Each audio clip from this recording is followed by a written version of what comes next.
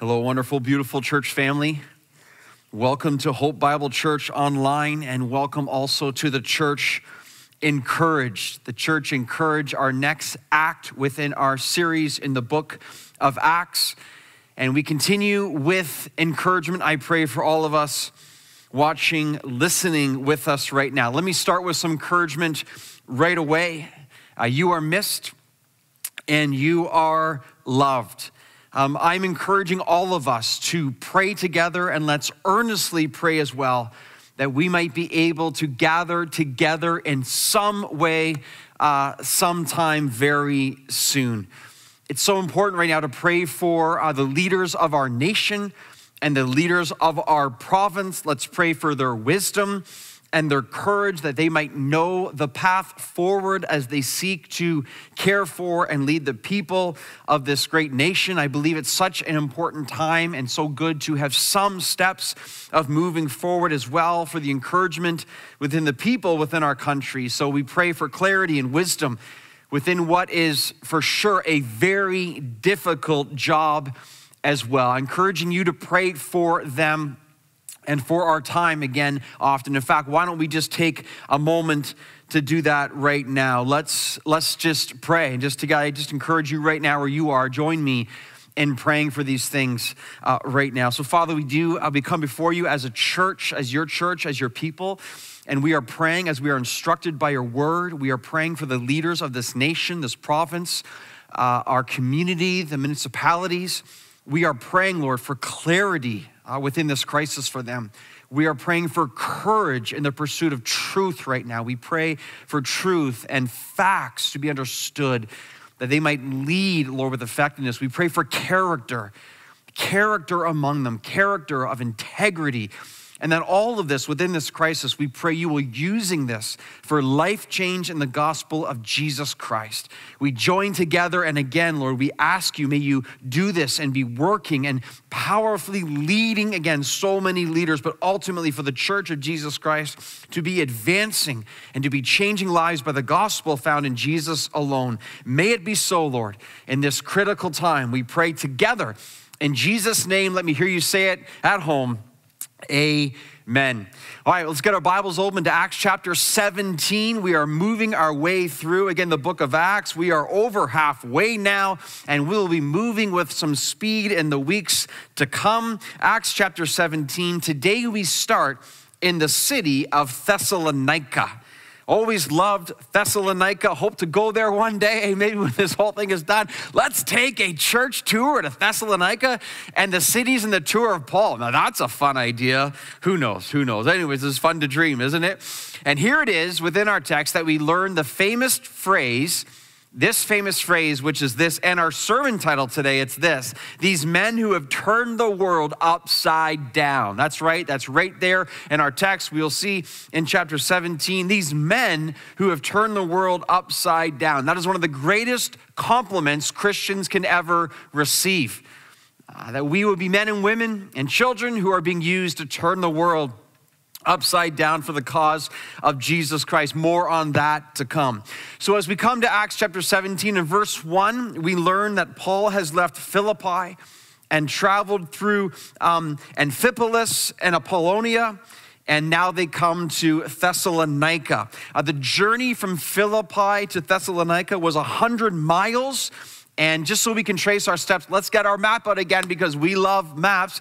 Let's do that. This is, again, Paul and Silas's missionary journey. And so here they were going to Troas, and then they move on to Neapolis and Philippi, where we just were stationed in chapter 16. And we read in verse 1 here, in Amphipolis, they go there. And then Apollonia, they go here. And now they're going to come to Thessalonica right here again. And just in modern day Greece, then Macedonia, excited. And then we will eventually travel in this sermon to Berea as well. So you can get your positioning where they are. They are traveling. God is moving. The kingdom is advancing. The gospel is overpowering. We are encouraged by that. The powerful ministry found in Macedonia. And let's remember too, the reason they're in Macedonia is because God explicitly called them by the Holy Spirit. Don't go there, go here to Macedonia. God is working. The church is being built. And again, God is changing lives wherever he is leading them.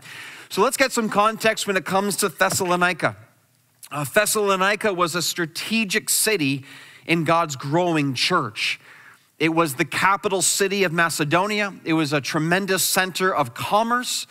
It accessed multiple trade routes. It boasted of an excellent harbor, and it was an overall thriving first century city.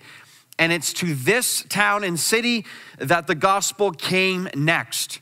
It was here that the gospel would be greatly received.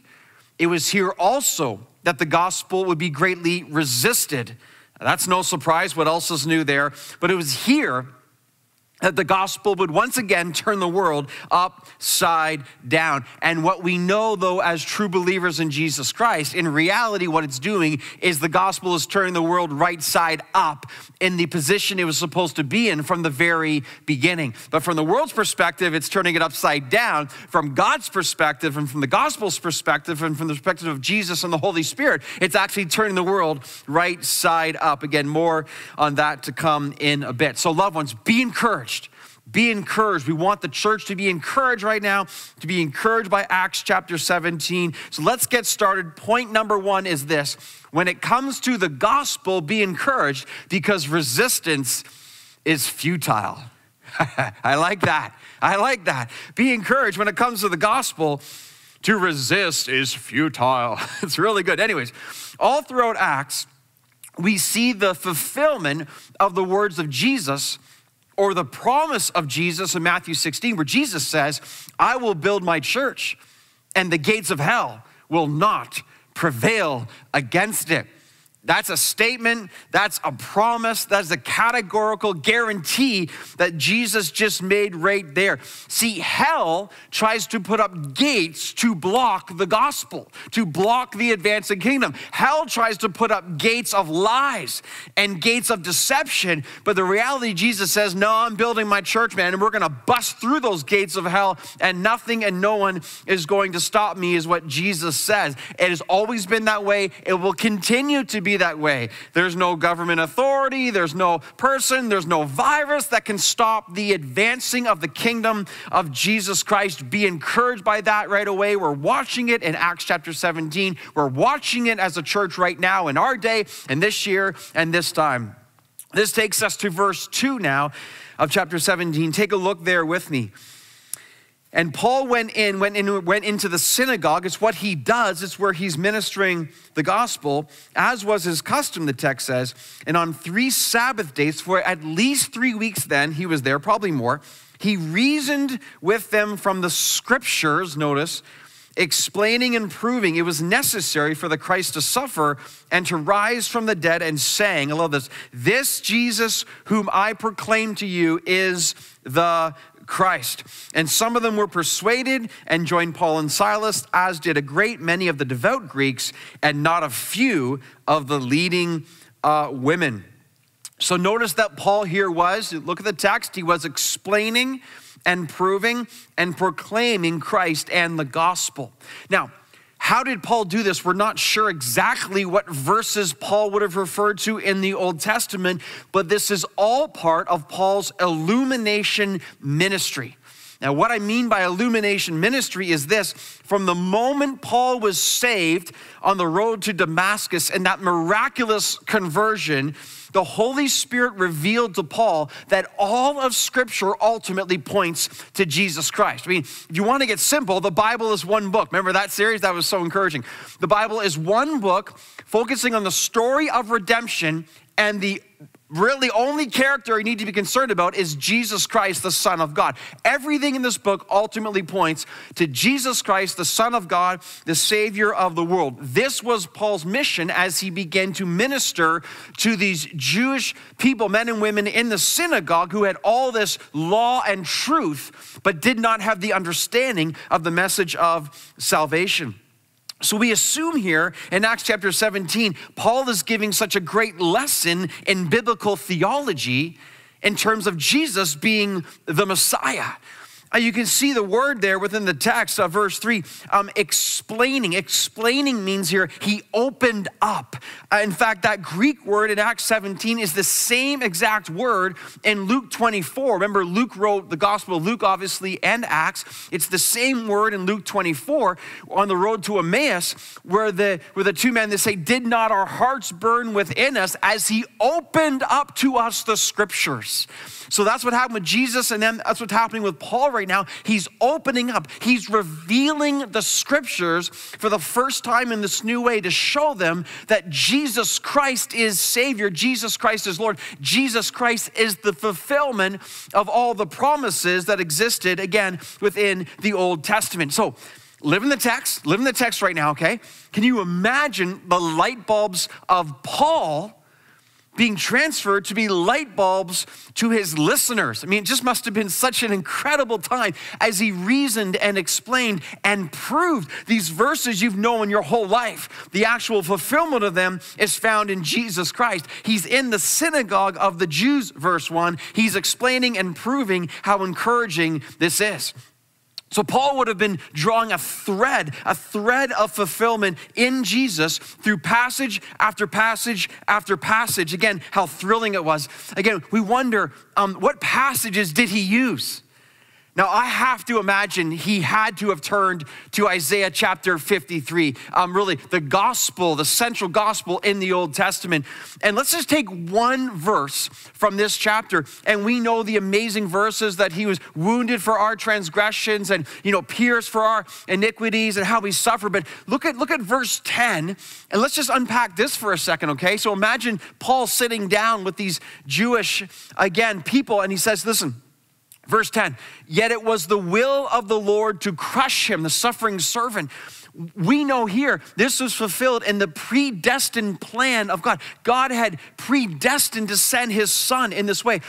He has put him to grief, referring to the crucifixion that was to come, again, through the Son, Jesus Christ. When his soul makes an offering for guilt. Remember, this was prophesied 700 years before Jesus was even born. Look at the detail of this one verse, of this one chapter, of this one book in the Old Testament. That's referring to the atonement. Again, his soul makes an offering for guilt or sin. Just amazing. And then I love verse 10 too, because now it's giving a reference to the resurrection. But he shall see his offspring means he won't stay dead. He will be raised from the dead, and he shall prolong his days. He will live forever. Again, referring to the resurrection. So one verse, Isaiah 53, verse 10, Paul, you could see him opening and saying, look, Jesus Christ is the fulfillment. Bam, bam, bam, bam. Jesus Christ is the Son of God. Jesus Christ is the Savior of the world. Maybe you're listening right now. Maybe you're watching right now, and you're here for this moment right now. Jesus Christ is the way, the truth, and the life. He is the fulfillment of all the promises. All the promises of God find their yes in him. You give your life to Jesus Christ. You surrender. You believe in him, never to be the same again. So the Lord is powerfully working. Well, how do we know? Because in chapter 17, we'll look at verse 4. And some of them were persuaded and joined Paul and Silas, as did a great many of the devout Greeks and not a few of the leading women. So we see some are persuaded and devout Greeks and leading women. Luke is summarizing what's happening. But we also know, and I love about our study of Acts, is you go to Thessalonica, well, we got 2 letters to the Thessalonian church that Paul wrote after this. So we can fill in some gaps and provide some detail. God was powerfully working here. Let's look at 1 Thessalonians chapter 4, or chapter 1, verses 4 and 5. This brings so much context, doesn't it? This is Paul referring to his time with the Thessalonians. He says this, for we know, brothers and sisters loved by God, that he has chosen you. How do we know that? Because our gospel came to you not only in word, but in power and in the Holy Spirit and with full conviction, amen. I love that. Look at what Paul's saying. Look at the detail he expresses here. The gospel came, notice the sequence of word and power and the Holy Spirit. And when the Holy Spirit's working, full conviction is beheld and lives are absolutely, this is what happened in Thessalonica. We know it without a doubt. So encouraging, so awesome. God at work, God moving in this way and changing lives. I want to encourage you too. In recent days and weeks, we have heard awesome stories of salvation in our midst. We have heard stories that can only be explained by the gospel and word and power and Holy Spirit, resulting in full conviction and lives dramatically and powerfully changed, again, by the working of the gospel and the Holy Spirit of God. Be encouraged by, keep praying for more. Keep praying for more. This crisis God is going to use. He is and he will. So the gospel is moving forward. The Holy Spirit is changing lives. So what happens next, man? Things are going great. They're ministering, they're explaining, lives are being changed. What happens next? Well, ready? Wait for it. Wait for it. Here's what happens next. Opposition, resistance, the enemy. Listen, right on time. Isn't that so true?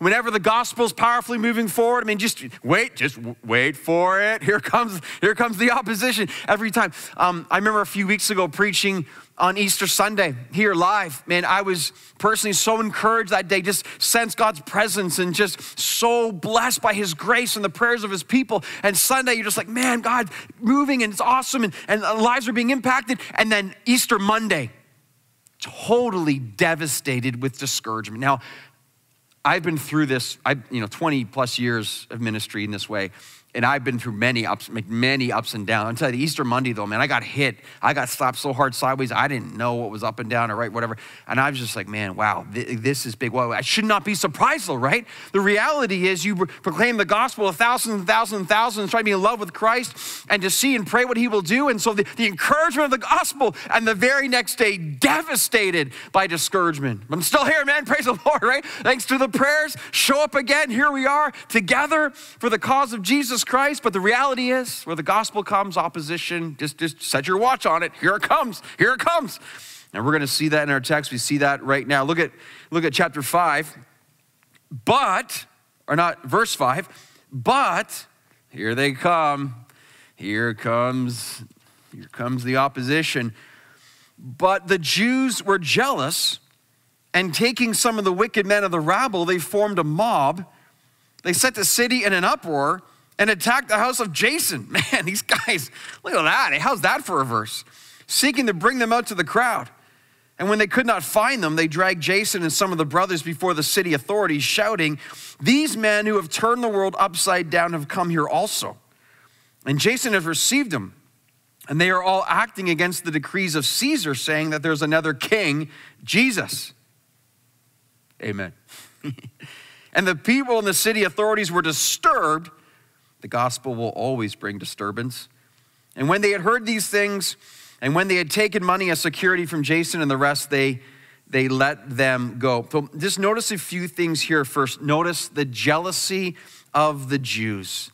I'll stop here long enough to say it's amazing how many times in Acts and in the Gospels, jealousy is the motivation to kill Jesus. Jealousy is the motivation to attack the early church with Peter. Jealousy is the motivation, again, to come against Paul and Silas and Timothy. Just notice this, okay? How often jealousy incites opposition.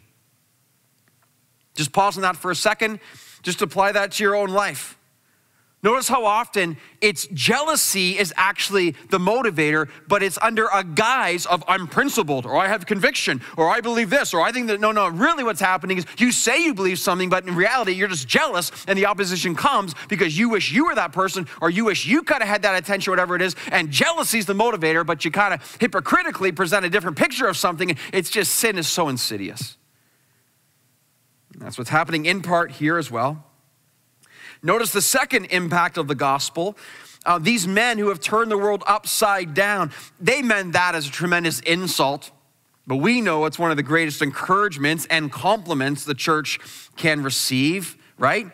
Third, notice this, issues of religion, they won't impress the authorities, the Romans.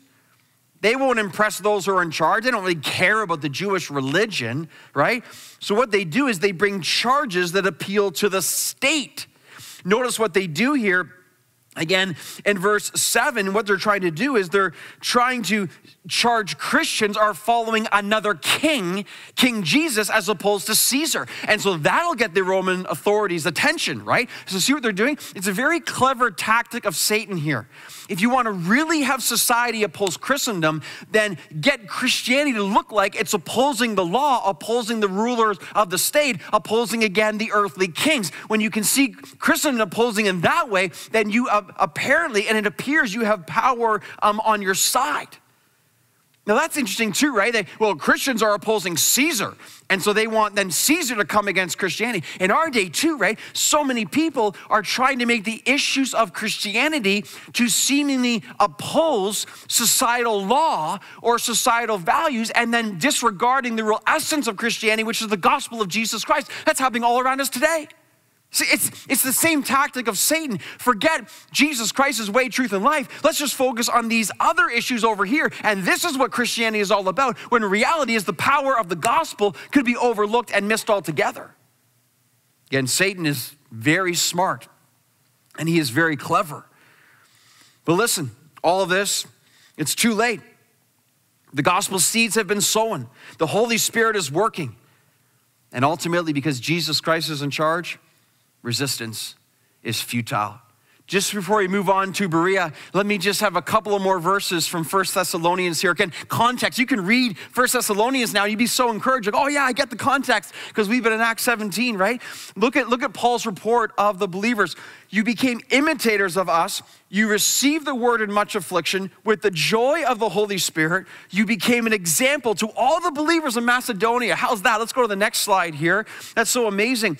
The word of the Lord sounded forth from you in Macedonia and has gone forth everywhere. Your faith has gone. Look at how they received the gospel. That's amazing. For they themselves report the kind of reception we had, how you turned to God from idols. And that's so great. God, may you do that now. This virus, this pandemic, exposing idols. May turn from idols to serve the living God, the true God, and to wait for his Son from heaven. Amazing, amazing. This is what was happening again among the Thessalonian church. And this is what we pray. Be encouraged, loved ones. Resistance to the gospel ultimately is futile. Be encouraged to get number two. Number two, our second point is this. When it comes to the word, when it comes to the scriptures, when it comes to the word of God, transformation is inevitable. Be encouraged, loved ones. Transformation is inevitable. So Paul and Silas, they're sent away by night to Berea. And as soon as they get there, they enter another synagogue. That's verse 10. Now look at verse 11. Now these Jews were more noble than those in Thessalonica. They received the word with all eagerness. That's so encouraging. Examining the scriptures daily to see if these things were so. Many of them therefore believed, with not a few Greek women of high standing as well as men. But when the Jews from Thessalonica learned that the word of God was proclaimed by Paul at Berea also, they came there too, agitating and stirring up the crowds. Okay, so here we meet in verses 10, 11, and 12, we meet the Bereans. Now, you probably know about the Bereans because they're very, very famous in Christendom. Why are they very famous? Verse 11. Take it, verse 11. I'll give you a second. Take a look at that for a second. They have been a source of great encouragement and inspiration over centuries, 20 centuries to be exact. Such a source of encouragement. Why? The term Bereans has become synonymous with the priority of studying scripture. So I want to be like a Berean. There's ministries called, again, Berean ministry or the Bereans, which again, synonymous for the passionate and detailed study of the priority of scripture. Let's find out more here. Well, first we learn that the Bereans are more noble than those in Thessalonica. What does it mean by that? Well, they overall, they had a greater character. They had a stronger demeanor. They were more upright. They were more honorable than the Thessalonians. Second, we learn here, look at the text, they were eager to receive the word. They had a hunger. They had a zeal for the word of God. Eagerness here in the text means a willingness. There was a readiness. They were like, let's go. Love that. I like that phrase. Let's go. You hear it all the time. Let's go. The attitude of like, let's get this done. Let's go. Let's learn. Let's be changed. Let's be transformed. Now, what an encouragement this must have been, right, to Paul and Silas. They show up, and they've been through all this stuff and all the journeys and travel. They show up to Berea, and here they are, men and women, eager, leaning in, wanting to be changed, hungry and eager to know, again, desiring to hear from them the truth of God. You know what? I just want to be honest again. As your pastor in this point, in this time right now, probably the hardest thing I'm doing right now as I preach this, or what I missed the most, is the eagerness of seeing the people. Oh, I can't wait to see the people that are eager and longing and leaning in. I mean, how many years? We just had our 16th anniversary a couple of weeks ago. I mean, it's just such grace. 16 years of people, leaning in with God's word, wanting to be fed and changed and grow. What a blessing for me. What a blessing for our elders and leaders and staff and people to see that, man. Probably miss that the most right now. I miss my front row friends during our services. I miss Bill and Marlene sitting right there. I miss John and Jess Lindy sitting right over there in the second row. I miss Archie sitting right here, and kneeling down to pray after the service. I miss Paul and Rose that are often sitting right over there, or sometimes right there. I miss Barry sitting about 4 rows or 5 rows back right there and engaged in worship. I miss the Lewis family sitting over there front row, again by the side. I miss the Richards who are usually sitting 4 rows back right there. I miss the whole No family, which sits second row and basically takes up the entire second row right behind where we get to sit. I miss Adrian and Darius sitting right here so often in the front row. I miss Joel Kissick's great smile of joy, often 7 or 8 rows back. I can see while I'm preaching is such an encouragement to me. I miss our beloved and beautiful Brazilians that are often sitting in this section right over here. I miss that so much. And I could go on and on and on and list more and more and more people. But here's the point. It's the joy of seeing the eagerness and the readiness for the word in his people. What a blessing. And yet, you know what I know, even in the midst where we can't gather physically right now, the hunger and the leaning in continues. It continues online. It continues in our prayer meetings. It continues with our groups. It continues with the generosity of God's people. It continues with the love being established. It continues with boxes of hope. It continues in prayer. It continues in discipleship. It continues in the Hope Institute. It continues in our D groups. It continues in our small groups. It continues in our youth and continues in our 20s and men's and women's. It continues in our intercessory prayer team. It's continuing the hunger and the desire and the discipleship. It continues because our people in this church are so beautiful by the grace of God. But there's more here. Notice in verse 11, the Bereans, it says they examined the scriptures daily to see if these things were so. What do we learn there? Notice the diligence of their study. Notice this too. Notice their authority was not Paul. I mean, Paul would be used to write 13 letters in the New Testament. And yet their authority, their sole authority here was not Paul, it was the word of God. That is so awesome. What a lesson it is. We must be men and women and children. When we hear teaching, we're always examining it with the word of God because this is our authority. It's not ultimately some person up here speaking. The person is subject under the authority of Scripture. And the wisdom of the Bereans was, we're hearing this teaching, let's find out if it matches. And of course, as Paul is giving so sound in Scripture led by the Spirit, they would find out it does match, it is true, God is working, our lives will be saved and changed again. But it's the integrity of the authority of the Word of God. Church family, let me just say this to you too. One of the great gifts of this season, as hard as it is the opportunity to press into the Lord and His Word in a new way. We are working very hard as church leaders and as staff to feed, support, encourage, exhort, to train, and to disciple in the Word. Without exception here, where the Word is eagerly received and examined, listen, transformation will follow. And just speaking of this Wednesday, so thankful for our last 3 Wednesdays, Pastor Nathan and Counsel for the Heart in the midst of a pandemic. This Wednesday, we start a 5-week series, Lord willing, on the 5G life. intentional teaching to reinvigorate, to reestablish, to reinforce the path of discipleship. Starting this week, I get to teach this Wednesday. We'll pass it on to other pastors in our church and to pray out of that. Join us, be fed, be transformed, be hungry for the word of God as we start and go through our discipleship model, again, given to us in the 5G Life this Wednesday, 7:30 p.m. Again, encouragement, instruction, hunger for the word. Hope to see you all there as well. Listen, in this season, man, we're growing in Christ. We're growing in Christ. Don't be left behind. Do not waste this opportunity. Look now at verse 12. In verse 12, it says this: many of them therefore believed, with not a few Greek women of high standing as well as men. Many of them believed. Why? Because faith comes by hearing, and hearing the word of Christ. Now notice here in verse 12, notice the mention of women in this narrative again.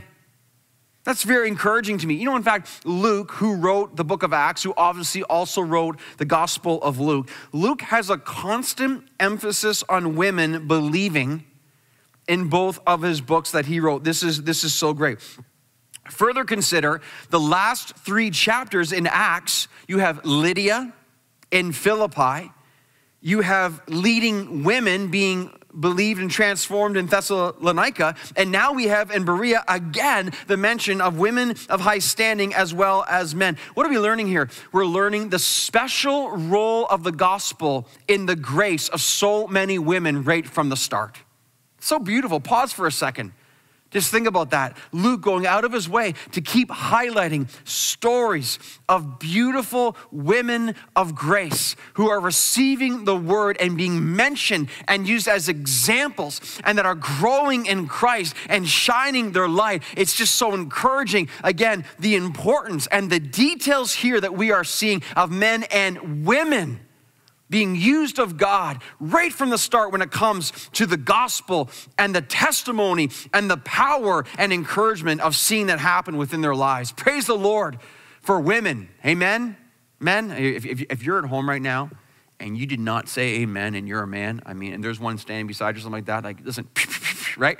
You know, like, praise the Lord for women. Amen.